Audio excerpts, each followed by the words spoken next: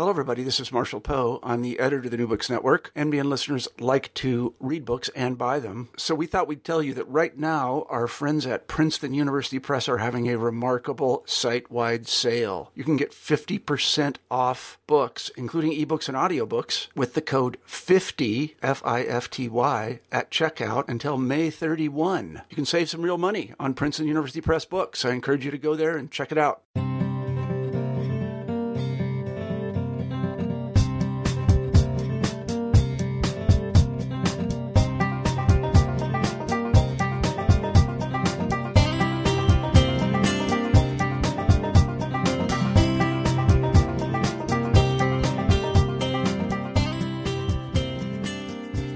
Hello, and welcome to the inaugural post for New Books in American Studies.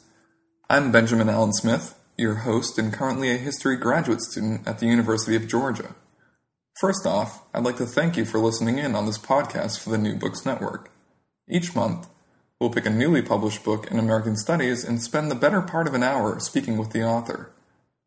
Our first guest is Dr. Peter Charles Hofer, Distinguished Research Professor of American History at the University of Georgia.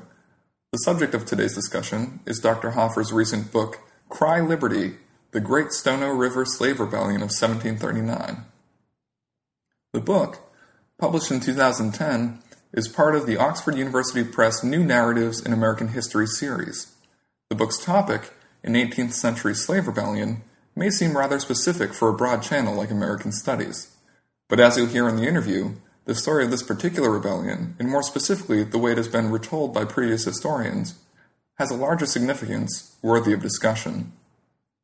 Dr. Hofer's retelling of the event offers a refreshing argument for the importance of examining historical contingency. That is, how unexpected occurrences can and often do shape history and the history that we write. The discussion also explores the historian's craft. What makes good history? Why has the story of Stono been retold in the way that it has? And if the often told story in textbooks and monographs is partially fallacious, why has it enjoyed such sustainment? Thank you, and I hope that you enjoy our discussion.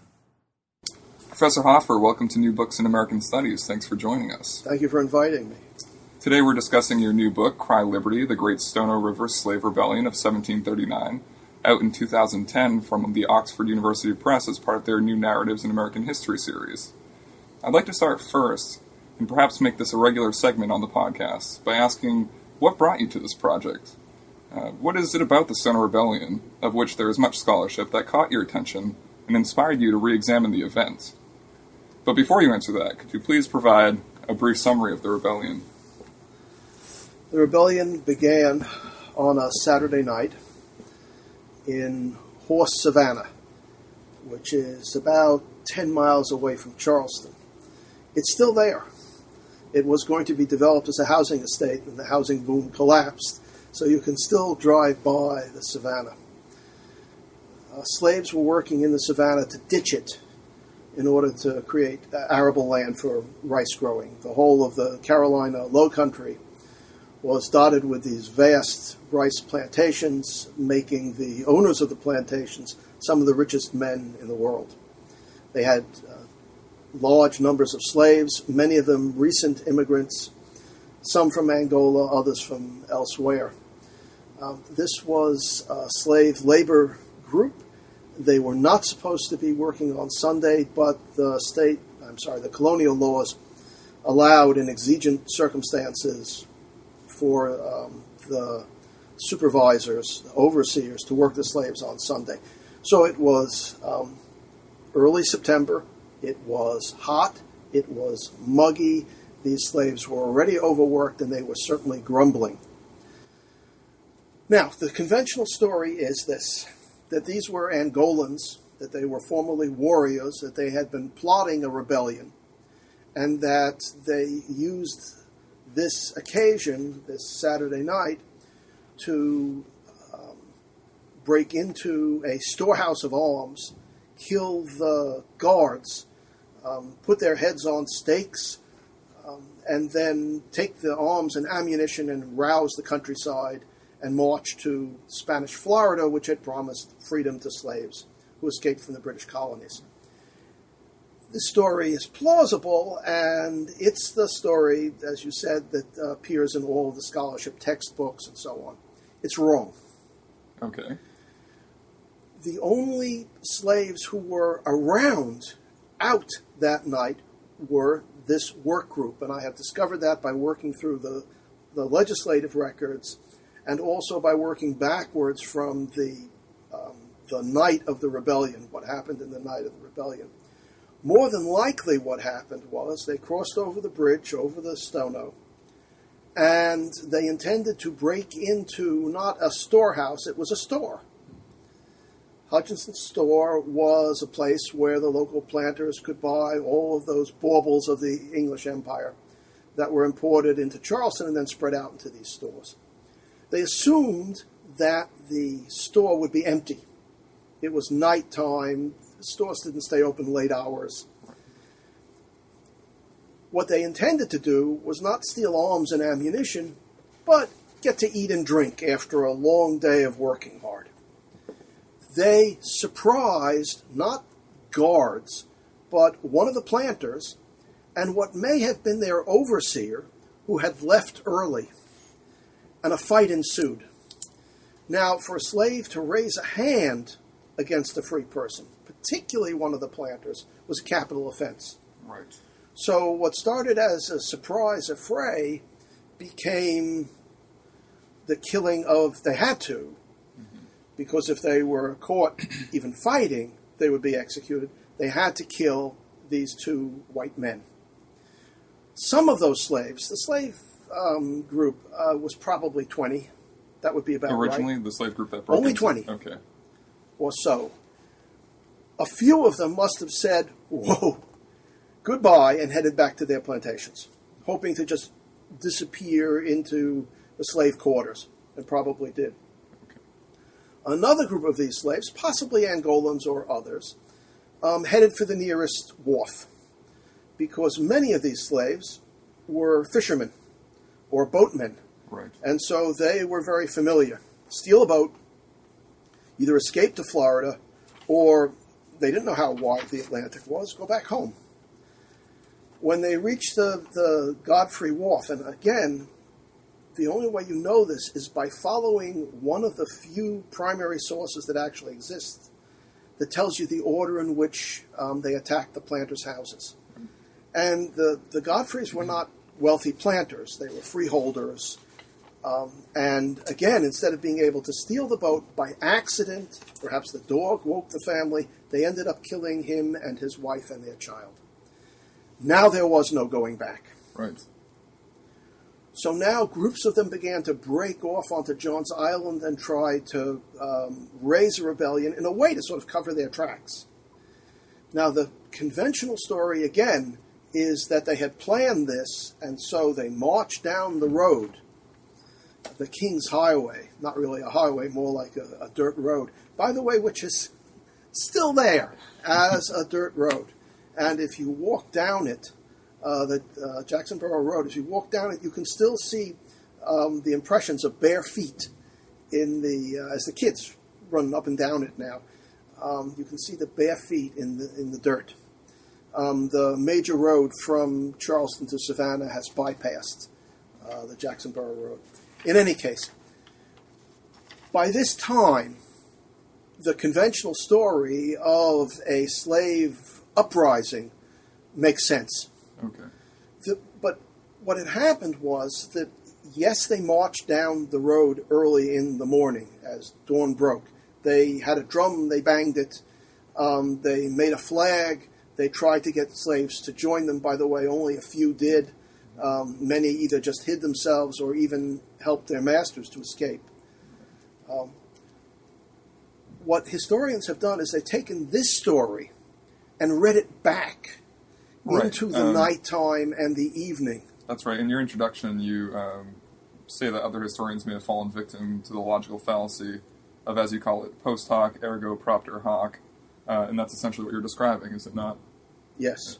And does this happen more often than it should in the historical profession? If we had more first-hand accounts, the only first-hand account that we have is Lieutenant Governor Bull, who comes across this column late in the morning. He's returning from a visit to the South.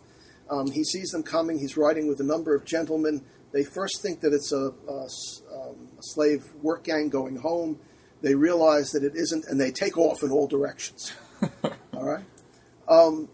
Bull's responsibility as lieutenant governor is to protect the colonists against a slave uprising. So here he is, riding off on his horse, and so on. It takes him 3 weeks to write an official report of what happened. And you can see he's trying to figure out how to spin the story so his rapid departure from the scene doesn't look so bad. Interesting. One of the gentlemen who was with him rode down the road to a local church where the militia had gone to worship. And they were, by law, required to take their arms with them.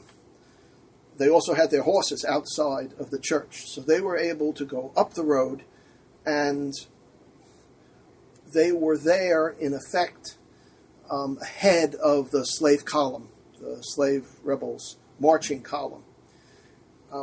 Part of the literature is, why did the slave rebels lose in a pitched battle to this relatively small militia group? And the answer that locals gave was that the slaves were dancing and singing and getting drunk. But in fact, what I found, simply by looking at the geography of this, was that the militia had entered the Jackson Borough Road because of where they were ahead of the slaves. So the slaves had stopped waiting for stragglers to come in, hopefully to recruit more rebels. And the militia were able to come at them from a direction the slaves didn't expect. So it was like an ambush. It was sort of an ambush. It would have been an ambush if the slaves had walked into the militia. It was more like a raid, a very successful raid. Some slaves stayed and fought. Some fled and were recaptured and summarily questioned and then executed. For me, the interesting part of the story was the legal part of the story. Other suspected slave rebellions resulted in trials. Even in South Carolina, where you had rumored slave rebellions, there would be a regular trial. Right. After which the usual suspects would be executed. This time, no trial. So we didn't have a trial record. A trial record enabled me to write about the slave rebellion in New York in 1741, and where historians decided there was no slave rebellion. If you read that record correctly, and you weighed it against the sort of evidence that you would if you were a juror, you would see that there was a slave rebellion in New York in 1741. Right. The slaves were quite capable of raising rebellion, of planning and plotting. But Stono only became a slave rebellion early in the morning. At night, it wasn't. It was a series of horrific and unexpected accidents. Okay. Well, I still want to sort of talk about the sources, because it does seem that there are relatively few sources. Like you mentioned, Lieutenant Governor Bull is the only written account, first-hand account, that we have. So how have other historians written about this? What sources did they draw from? I know that there were newspaper articles that talked about the rebellion. What's the problem with those sources? Well, the newspaper articles that talked about the rebellion were not from Charleston. Okay. One of the aims of the South Carolina colonial government was to attract white settlers. If news of a slave rebellion involving hundreds of slaves and resulting in the death of dozens of whites got out, it would put severe crimp into the effort to recruit other white settlers. So there was a kind of a news blackout. The cone of silence descended. The newspaper articles are from London, from Boston. They're about as far away as you can get from Charleston. So someone in Charleston wrote to someone in Boston, someone in London, and then they would talk to an editor of one of the newspaper accounts, and you get this third-hand hearsay account. Right. The closer you come to the events, the closer you come to the people involved, the greater the silence. Geographically speaking. Geographically speaking. Interesting. And speaking of geography, I noticed in the beginning of your book, you actually visited the site of Stono, tried to find where the historical marker should be placed. I think this is part of your greater effort to explore sensory history, as you call it. Is that right? Well, it's one of my major projects is to explore the possibility of a sensory history. Europeans have done it. Alain Corbin in France, David Cressy for England, and others. We've talked about soundscapes. My interest is more in the visual.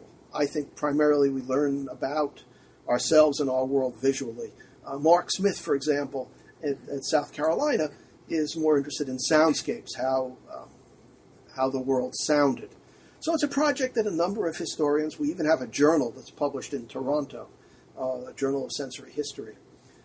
So I think if you're going to write a story like this, you have to walk what the English used to call beat the bounds. You have to walk the land.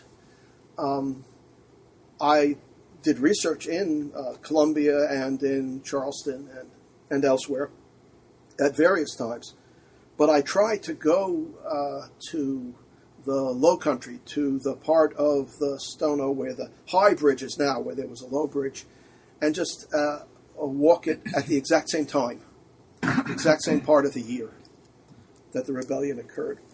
And I swear the same no-see-ums, the same skeeters, the exact same bugs are still there. The exact same torrential rainstorms, the exact same incredibly hot and muggy weather. And imagine yourself digging ditches in the mud, surrounded by these swarms of insects, particularly as twilight comes. How hungry and thirsty you will be. And the overseer has wisely taken off, and there you are. You're supposed to go back to the quarters of your own plantation. But just across the river is this store, and you've been there because you've been there with your master, or even for your master, and you know what's there, all the delights. A veritable Eden, so that's going to draw you. But when they decided, finally, that they were going to put a marker up for this, because if you go back, South Carolina, antebellum South Carolina, they're not interested in celebrating slave rebellions. So finally, in the 1970s, they decided they want to put up a marker for this.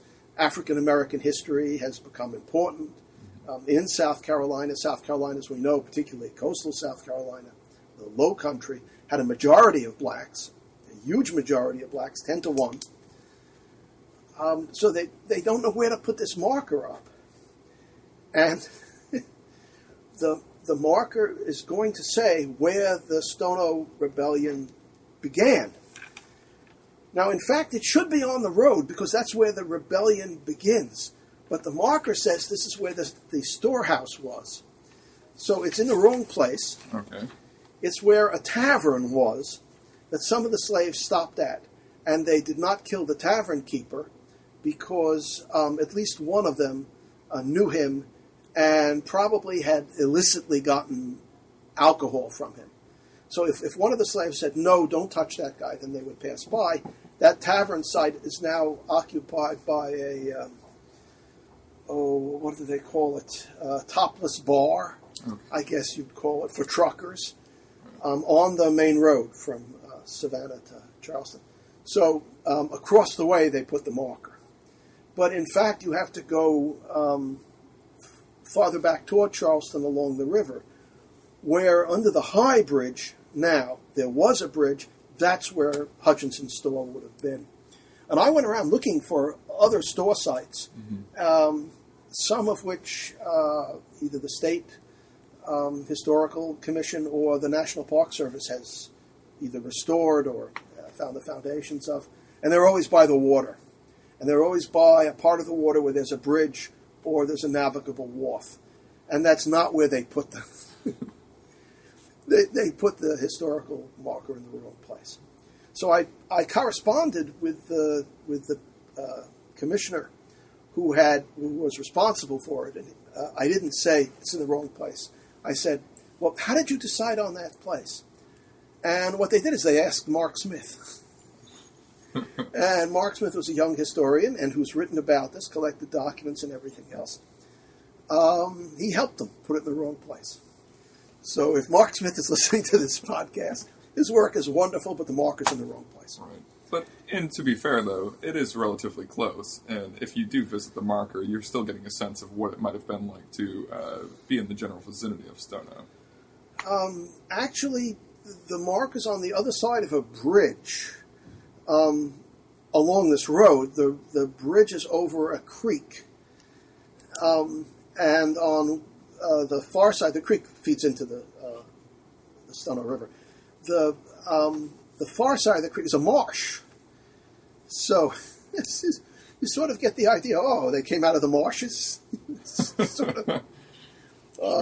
of like one of those horror movies where there's a marsh monster. No, they didn't come out. But the marker itself is wrong. It says that, these were Angolan warriors who decided to raise rebellion and so on and so on and so on. These were thirsty slaves. So I was afraid that when I published this, people would say that I was undermining a story which historians were beginning to tell about brave African warriors who had risen up in rebellion. This is the story that you now find in most of the textbooks. Still today. I'm sorry? Still today. Still today. Oh, no, I haven't. It will take years, if ever, for my book to change what is written in textbooks, unless I write the textbook myself. So I was afraid that people would say I was undermining this, and I didn't mean to undermine it. I simply meant to locate this in the actual lives of actual slaves who did get hungry, who did get thirsty, who were abused. I mean, these slaves knew that they weren't going to get Sunday off. Slaves all over the colony were going to get Sunday off. Not these guys. They were going to be back in that same ditch. So by undermine, you mean... Decenter. Or play down their sense of agency.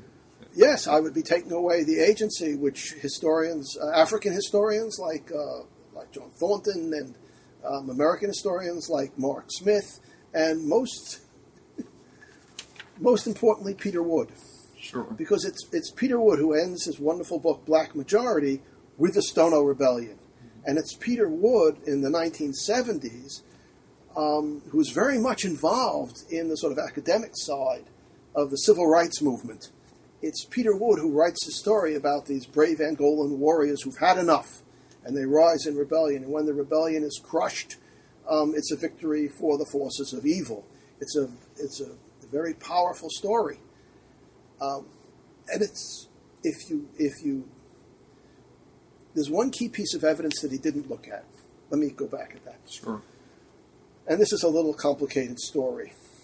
When the proprietors gave up the colony, all of the land titles based on their grants to holders came into question.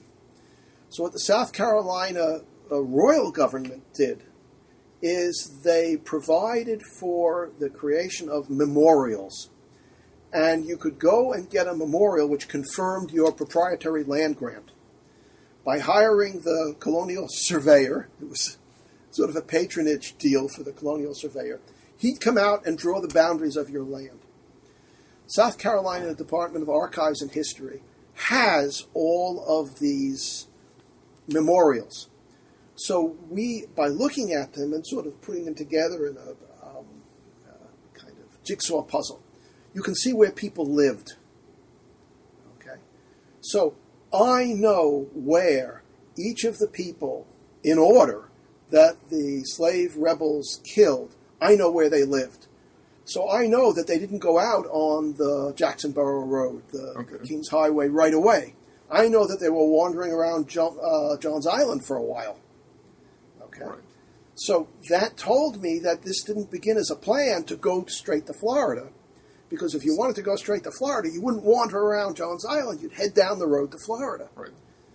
Interesting. So that started me thinking, because I teach Peter Wood's book, And I was using the work of these people, and they're absolutely first-rate historians. I started saying, what's going on? And that's when I started working back to look at, well, what slave gathering existed the night before this happened? And the only one I could find was the work gang in Horse Savannah. So I, sort of putting those pieces together, I now had an alternative to the story that Peter Wood had told and others had told. Parenthetically, I should say that I asked a lot of people to read the manuscript. And Max Edling and Jim Olwell and Phil Morgan, who knows more about this than anyone, and they were all wonderful, and they corrected lots of errors. I'm sure there are some that still exist. And I asked Peter Wood, who has the same PhD dissertation advisor that I had, Bernard Balin. I asked Peter Wood if he would read it, and he declined. Because I told him what was in it. Right. And then Oxford University Press offered to let him read it for a blurb, and he declined. Interesting. But what's he fascinating declined about this, graciously. what I find fascinating, though, is that it almost seems as if we're going to give the slaves agency, some historians would almost hinge that agency upon whether or not it was premeditated or not. And is that necessarily... is that necessary? For me, the two important concepts that I find over and over again are contingency, that things just happen that we don't plan, and irony, that things we do plan don't turn out as we expect them to. So between contingency and irony, that seems to me to be they seem to me to be stronger narrative conceptualizations than agency. You can't confer agency on someone in the past. Everyone in the past was a human actor. They had choices, and we know they made them. Some had a very narrow spectrum of choices. Some had a broader spectrum of choices. Slaves could raise rebellion. They could strike at their masters. They could run away. They could commit crimes against one another, more often than not, or against free persons. They did all of those. The challenge for me is to find out what most likely happened. And what mostly happened seems to me to be a tale of contingency, of a series of unplanned for accidents compounding one another. Of course, the Low Country with all of the slaves forced to labor is a time bomb. The remarkable thing is that this is the only large-scale rebellion. Now, it's true that the white authorities, they had patrols, the militia was armed, they went armed to church. So I guess... so it is an oppressive regime. Sure, and I'd like to ask you if you could speak about the legacy of the rebellion in the immediate years following it. Well, again, the traditional historical story is this. The legislature has been tinkering with revising the slave code. After the rebellion, the traditional story is they come together and they toughen it. All right, they clamp down on an oppressive regime even tighter. Well, if you go and you actually look at the revisions that they made, first of all, they're not very different from the earlier slave code. And second of all of these loopholes, slaves were still allowed to trade for their masters in the marketplaces. Masters were still allowed to hire out their slaves. Slaves were still able to be boatmen and fishermen because the system doesn't work unless you give a certain amount of autonomy to certain slaves. Slaves are still acting as, in effect, overseers on certain plantations. They're called drivers later, but I mean, you cannot clamp down. You cannot turn it into a concentration camp because you need willing laborers. Rice planting is very difficult. It requires a lot of skills. It also requires a lot of backbreaking labor. I went on a trip at the Middleton plantation where they show you how rice is rice is grown. And it really is a difficult task to know when to flood, to know to repair the floodgates and everything else. So you couldn't clamp down. So the story after this they clamped down. It's just not true. Interesting. However, there is a legacy of fear, and that legacy results in two absolutely opposite responses. One, you never get the kind of trust that you had before the rebellion until the antebellum period. What do you mean by trust? A kind of willingness by certain masters to believe that slaves were good. There are many masters' diaries that say how good the slaves are. That disappears after. Okay? But second, a sort of willful forgetting that this ever happened. So when de Tocqueville travels through the Low Country and he talks to people, they will not talk about the dangers of slave rebellion, even though he brings it up. He says it was a taboo subject. Obviously, people are thinking about it, they're not going to talk about it.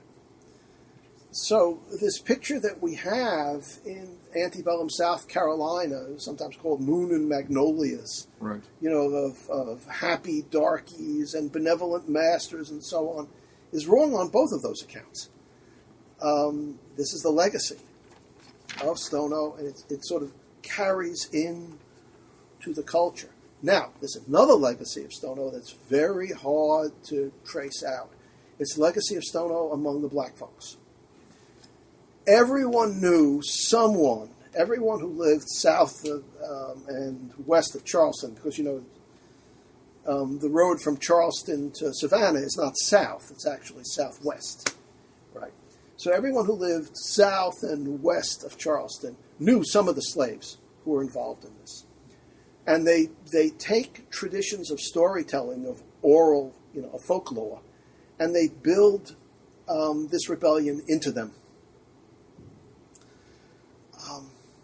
As Charles Joyner talks about the way in which they created these kinds of stories. Down by the riverside? Yeah.